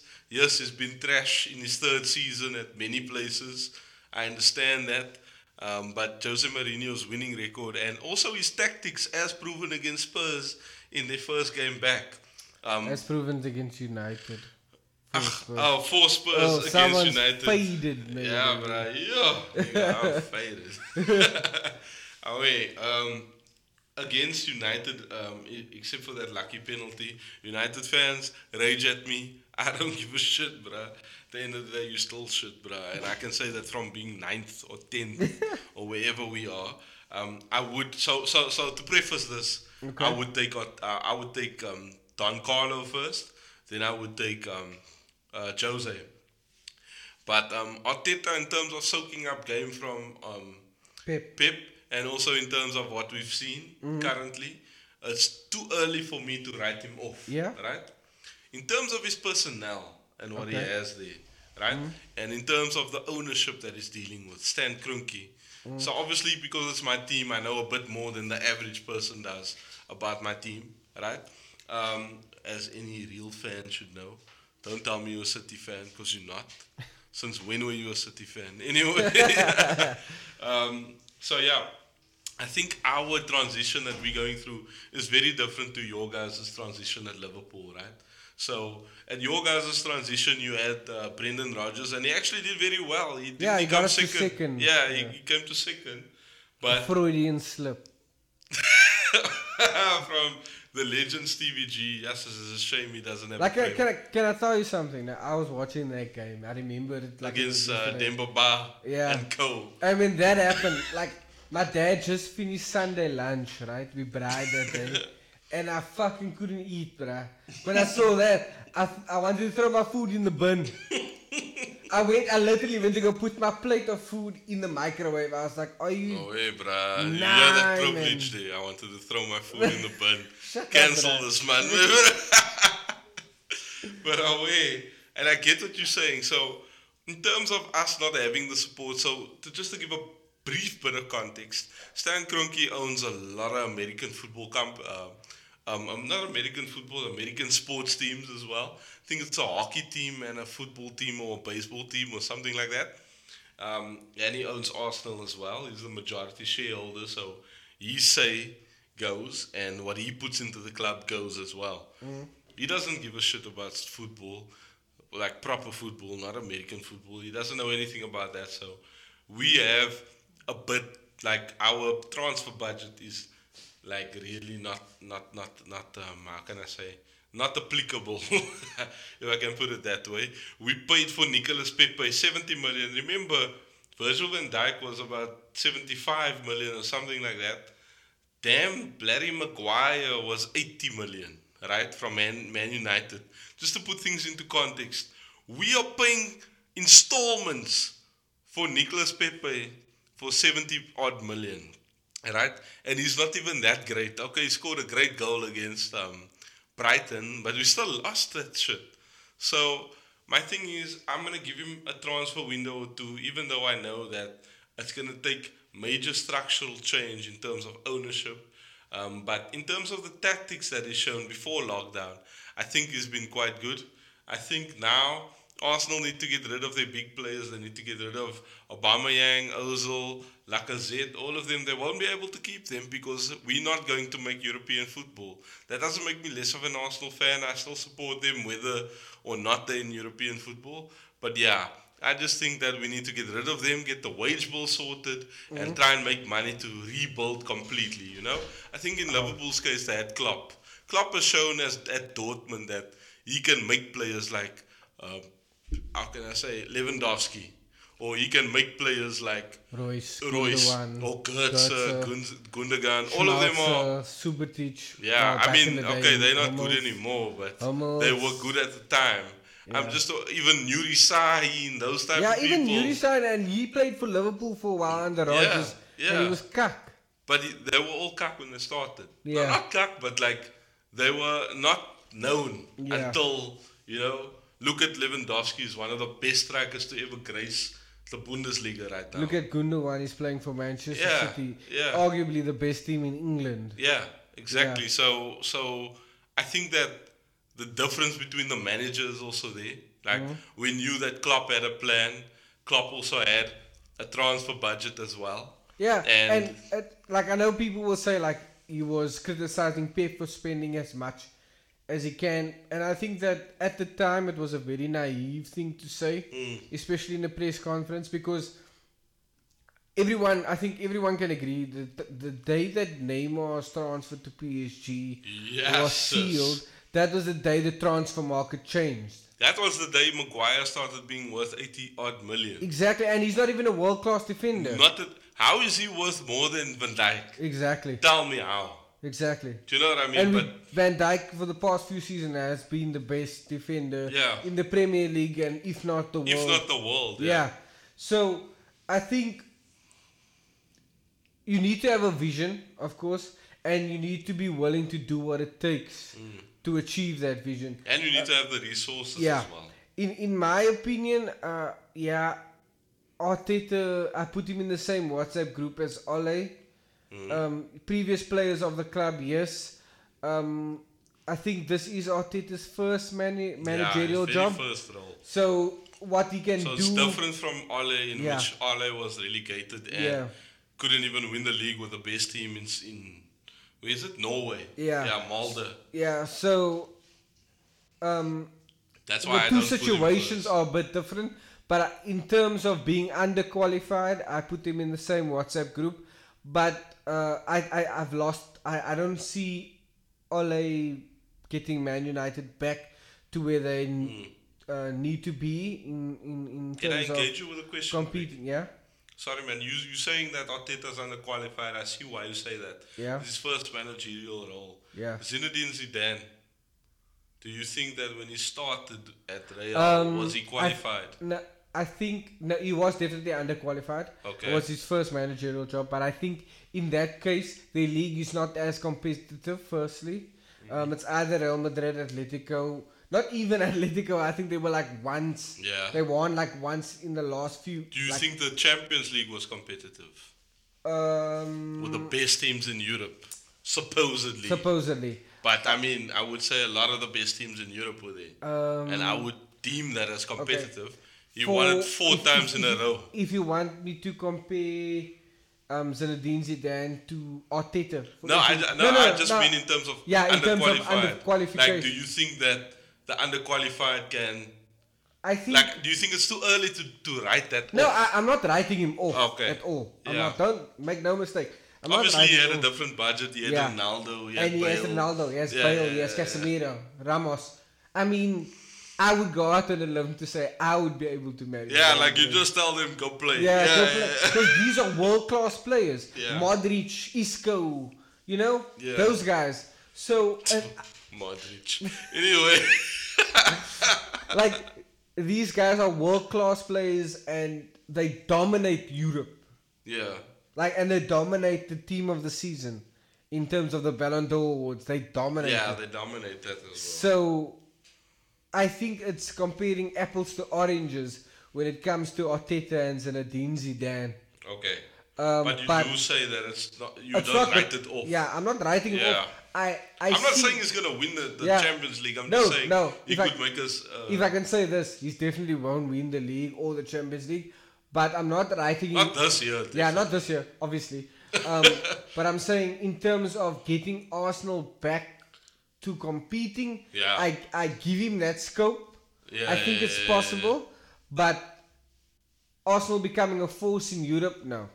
Okay. Especially, it's him being underqualified and the board and owners not being willing to invest into the market and bringing those players to Arsenal. Yeah. And I think Arsenal have lost this sort of, how do you say, like a lure. Yeah, because of Arsene Wenger. Arsene Wenger was, I would go out on him and say he was that factor that players signed. Like even when we were in Europa League, Aubameyang was signed. Yes, like because that. Arsene Wenger. I don't know if Arsene Wenger signed Aubameyang.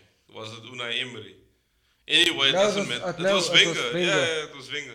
So I think that has also put them in He an signed awkward. Ozil as well. things Yeah, like in an that. awkward. Yeah, And us all came from Real Madrid. Yeah. Bar that they just signed James Rodriguez at the time, and he was Yeah. competing for a place. But But Ozil was like a top player. Yeah. Like he didn't play badly. Yeah. You know who sold him? Wasn't it Ancelotti? Yeah, it was. yeah, and I think it was right of Ancelotti. Not to Yeah, digress, no, though, no, it because was, once a player doesn't want to compete for his place, you know that he's not any good to the team. Mm. But yeah, I digress. I think that Arteta will be able to get Arsenal into a top four, given enough time and the right investment made into the team. Right now, I think Yeah. the problem is the midfield and, the defense. defense. I see. You can see that you guys miss Lauren Koscielny. Bunny. When he was in his Prime, yeah. prime, he was the leader of the back line. Yeah. I think also Kieran Gibbs in his prime when he was Oh, playing. Kieran Griefgat Gibbs. And I think Bellerina's been on a very, very bad Yeah. decline. Yeah. Yeah, he's been So trash. I think you guys need to definitely. I think the priority of the matter would be the defense. Sort that out first. Stop leaking in stupid cut goals Yeah. that you guys are letting in, and then sort out that midfield, man. I Yeah. think Ozil still has a part to play. It's just that work rate and that work ethic that needs to But be that sorted work out. rate, if we had Conte behind us, Yeah. do you think we care about him tracking back? Of course, but you don't have. Yeah, Ozil. no, but I'm saying, I think we have Ozil, so what we must do is we And must get buy someone to that accommodate complements, for yeah. him. You know what I mean? So get someone like Kondablia or Yeah. Party. What's that guy from Atletico? Thomas Partey, Yeah. They're saying we're getting And he's him, a but beast, like, yeah, bro. no. Like he's a beast. In I the don't midfield. see that happening at all. We're So- still getting Benzema. So I would say sort out that your strike force has quality.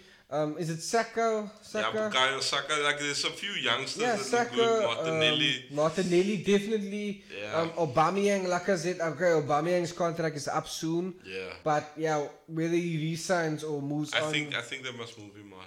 Yeah, I would say my team should sign him up immediately, especially since COVID, and let's actually get into that. Yeah. Like Just COVID- quickly to COVID- round it off. Yeah, COVID has impacted these clubs, right? The major clubs. I think I was watching a video on YouTube. I don't know how credible the source is on the channel, but I'm a Liverpool supporter, so I was watching Redman TV, which Yeah. is like a Liverpool channel, like the Like Arsenal fan AFTV, TV. but Arsenal with less fan TV. rents. So he was talking to, they were speaking about like the effect of COVID-19. So for those of you guys who don't know, players were expected to take a pay cut and Not Ozil, but our- but and stadiums are not being made use of during the game. yeah, so but that means no, they won't no get match day tickets. no yeah, match day yeah. tickets, no shirt sales, no hotel room box seats. Yeah. They're not making the money. So it's estimated that these clubs stand to lose between 30 and 70 million pounds in revenue. Yeah. Right? So the reason I bring this up is because we were after, or when I say we, I mean Liverpool, were after the German Yeah. striker Timo Werner. Mm-hmm. And according to the articles that I've read, the board told club like, look here, we can't afford it. Yeah. Okay, I'm sure they can afford it if they really want to, but they're not willing to take the Yeah, it's financial not risk. yeah. And Klopp was like forced to make contact with Werner and explain to him why. Obviously because Werner's German, and Of Klopp's course. German, and the move was like written in the stars. Yeah, like I'm sure it would attract him to Yeah. be at the European champions and the new, well, not yet, but soon to be Be Premier new League Premier champions. League God willing, champions. Nah, it's gonna happen, but Nah, I if it don't don't think happen, it- I'll you know- laugh my ass off at Like you. bruh. like I've been a Liverpool supporter since the Liverpool supporter since the age of 12. So I know we the kings of self-sabotage, But bruh. if you sabotage this, you're worse bottlers than Tottenham Hotspur, bruh. Oh, eh. And to be in the same category as that scum, I know you were in the same final, but you showed them your class and their class in that final. Yeah, Anyway. you don't want to be there. Nah, I must say, Spurs scum of the earth. Anyway. So like Klopp was obviously, he called him up and said, look, the club is not in the position to spend that money financially. And he ended up selling for Big boy selling Lamps. for Chelsea. And yeah, I'll give it to him. Like man's doing the business. Big boy bruh. Lamps is about to sign Ronaldo as well, bruh. So, the impact, it's going to be something to actually take in and look at, because we don't know how long the stadiums won't be accommodating fans and things like Yeah. that. So, a lot of these clubs are looking at a loss of income. And I want to speak about Chelsea, because they're in a unique position, given the fact that they had a transfer ban. Yeah. And also the fact that they sold Morata for around 45 million, for 2 million. About that. And about that money is still coming in. Yes, it's bruh. So, take into account the transfer ban, so they didn't spend any money for the last 2 windows. And We now, know Abramovich has a guap. yeah, and now all the clubs are strapped for cash and cutting down. They are in a unique position where they can spend money because of the 42 to 45 million that they got from Morata, and also the fact that they didn't spend in the last 2 windows. Yeah. Or the last correct. 1 window. And another thing that adds that allure is their current position in the Prem. Of course, they look set for European football. Yeah. And it's in London. Yeah. Now, a lot of you don't understand how big that allure is for a footballer to live in London. Remember, if you're coming from another country, you need to relocate, right? And a lot of them want to live in London other than, for instance, Liverpool or Blackburn. Manchester or fucking, I don't know, Birmingham. Do you know what I mean? Yeah, Like, and London is like, it's like living in the CBD, for instance. yeah, it's like the hub, you know, Yeah. it's the capital. So Yeah. I think that's majorly important for Lampard and Chelsea and a team like Chelsea. And like you rightfully say, with an owner that is notoriously known for, like, he's the Man City before Man City. Yeah. You know what I mean? Like, Chelsea is the Man City before Man City, and Homin is notoriously. Yeah, why? Hooligan, my bro. Oh yeah, bruh, I just want to test your editing skills. Anyway, so I think that they could definitely be a dark horse for the next season. But Definitely. with that being said, remember the season when Bale left Spurs and they went busting yeah. the market? Yeah. Remember what happened to Spurs in that I season? remember what happened to Spurs, but like I said, Spurs are the scum. So, look, Chelsea's going to be exciting to watch next season. Definitely. Because of the talent that they bring into the Premier League. And I know the contracts of the likes of Willian and Pedro are Yeah, they running must out. want him to retire there by us, like Czech retire there by us. So I'm thinking, like, for Liverpool, there's a lot of free agents that are in the market, like Aubameyang, if he doesn't sign. Well, he'll have 1 year left. Oh, does he have 1 year left? He has 1 year left. Oh, okay. We just want to sell him before we have to let him go for free. We want to And try and even make so, money on him. yeah, You even know so, what I mean? we can get. I bet like we can. Yeah, you can get him cut price, of Yeah, course, cut like Van price. Persie or like any of the other damn cut price people we sold. And- Alexis. Yeah, and also like looking at players like Willian. You know, he's not. I mean, in his prime, but Yeah, they said we were in for Willian. I said no. he's a good player. I He's wouldn't a mind good him. player, but he's a over the hill player, And- in my and- opinion. And Pedro, like our team is relatively young, so we could do with some experience. So, yeah, but that's not the point Whatever of the happened to conversation. Shedran Shaqiri, bruh? I think that he's been kept out of the squad by the likes of Mo Salah. But Mane. is he even on the bench anymore? I don't know if he's injured. I'm not sure, but he Yeah. wasn't on. He didn't make Because the I national haven't seen squad. that dude in a while, but But he he- could do a job off the bench. Yeah, he though. can.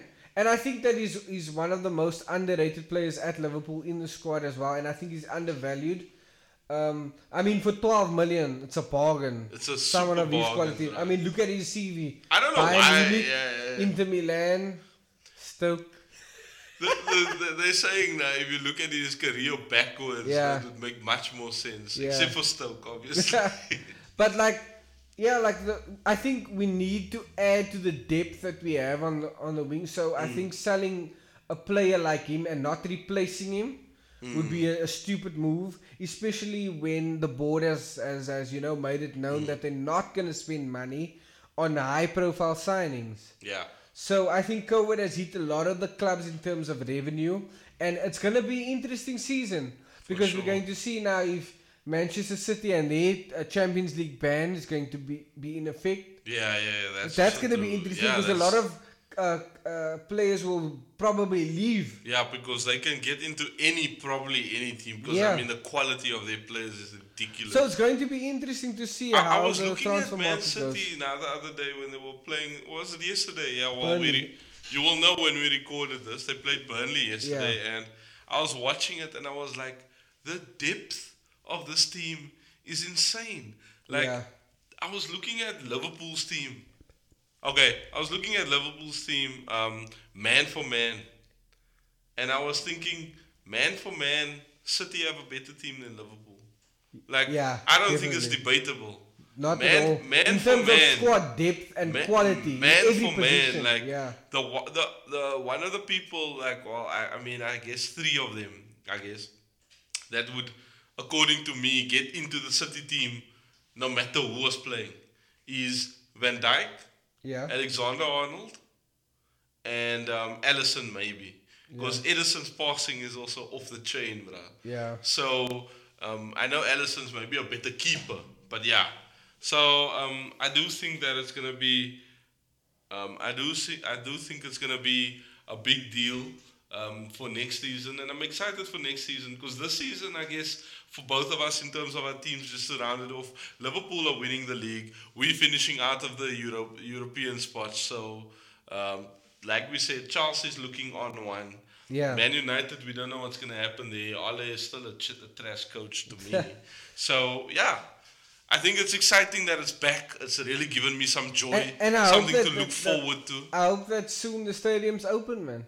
Yeah. Because I think, you Even though that backtrack is dope. you have the backtrack, but I miss that, that feeling. Yeah. And to football supporters, I think we took for granted how much that atmosphere plays a part in the performance of the team. Especially if you look at the Liverpool derby or what you call it, the Merseyside derby. Boring. It was boring, and usually the fans hype up the players. Bruh.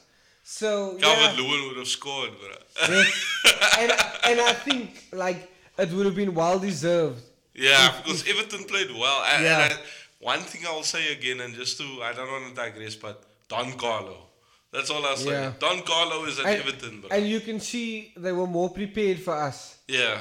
If you look at the last time, we beat them 5-2. There was a clear game plan involved there. Yeah.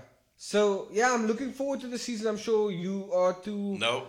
Looking forward to next season. Oh, next season, not this season. Because the season should have been done. The It should season have been off. almost done already. I mean, I guess one of the things that I'm excited for is because the Euros is postponed, and I don't like England, but Phil Foden, one of my favorite players, I think, but this time next year is a definite England international. And I just hope that he gets more time at City, man. I see they're playing him now. Yeah. But I hope that they show faith and start giving him more game time. 2 goals and 1 assist, well, 1 pre-assist.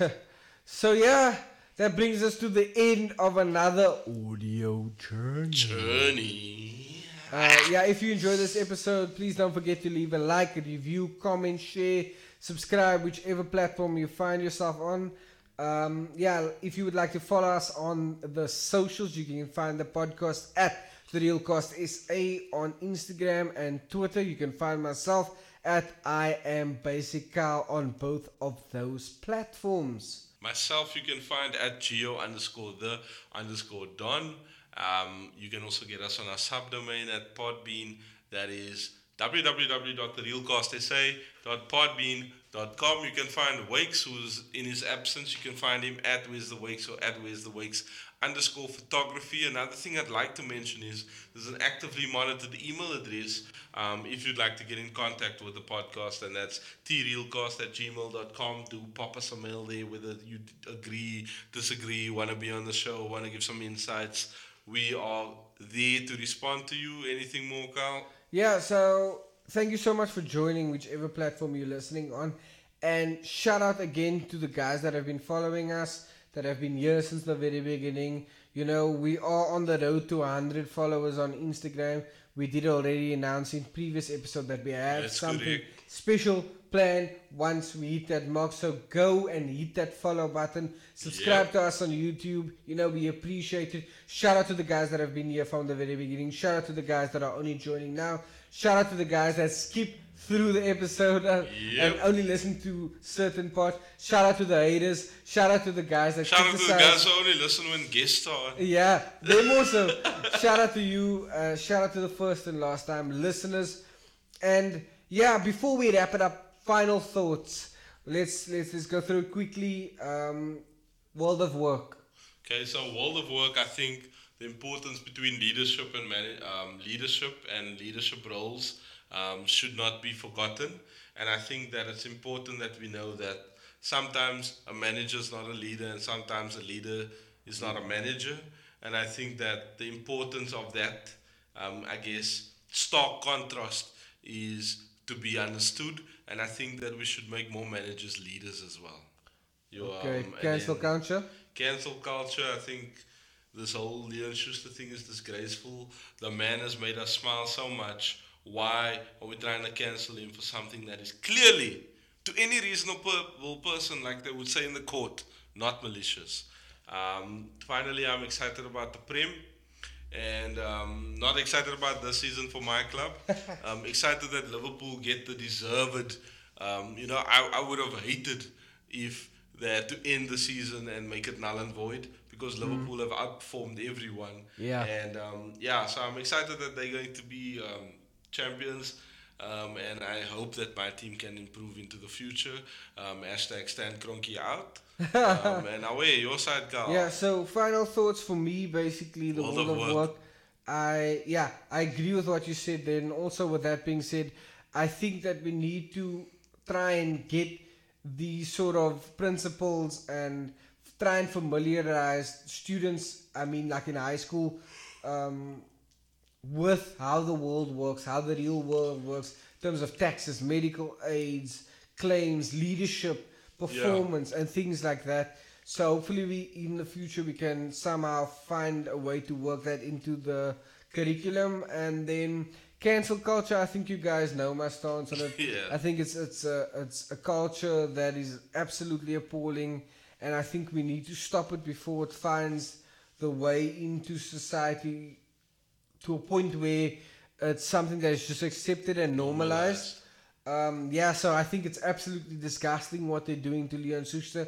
I think that MultiChoice should reconsider their relationship with Showmax.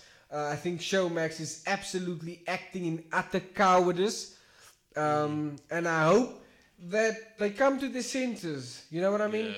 I'm not going to rant on about that. The Prem, bro. The Prem, yeah, look, I hope me being a Liverpool fan and seeing how our team has sabotaged themselves in the past, I can only hope that we win the league. Look, it looks as clear as day. It's like a 23-point gap or 21-point gap because we drew on Sunday. Yeah.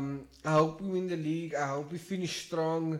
And the day we lift that trophy is the day I buy Kus Biere, pour a Casalaga out for my grandfather who passed. Being a dedicated Liverpool fan. And Don't know if he's gonna appreciate the castle because the he was an avid Castle drinker, Oh, bruh. okay, cool. So, Normal people must just think black. But I wear respect on Oh, the yeah. homie though. So that will be my plan. The day we lift that trophy, get out the Liverpool shirt, sit with the Kus Biere. Even though I don't drink beer. Where do you get that Liverpool shirt? Shut up, bro. That's final thoughts. It's time to wrap it up. Thank you so much, guys. Do you have anything to say, further? I just want to say Phantom Gin Kak. Away. And thank you for joining us, bro. It's always been a real audio journey. Keep it locked, keep it loaded. We've got more content to come, as mentioned, on YouTube, on all of our streaming platforms. And we've got also guests involved as well shortly. And above all, don't forget to Keep it real.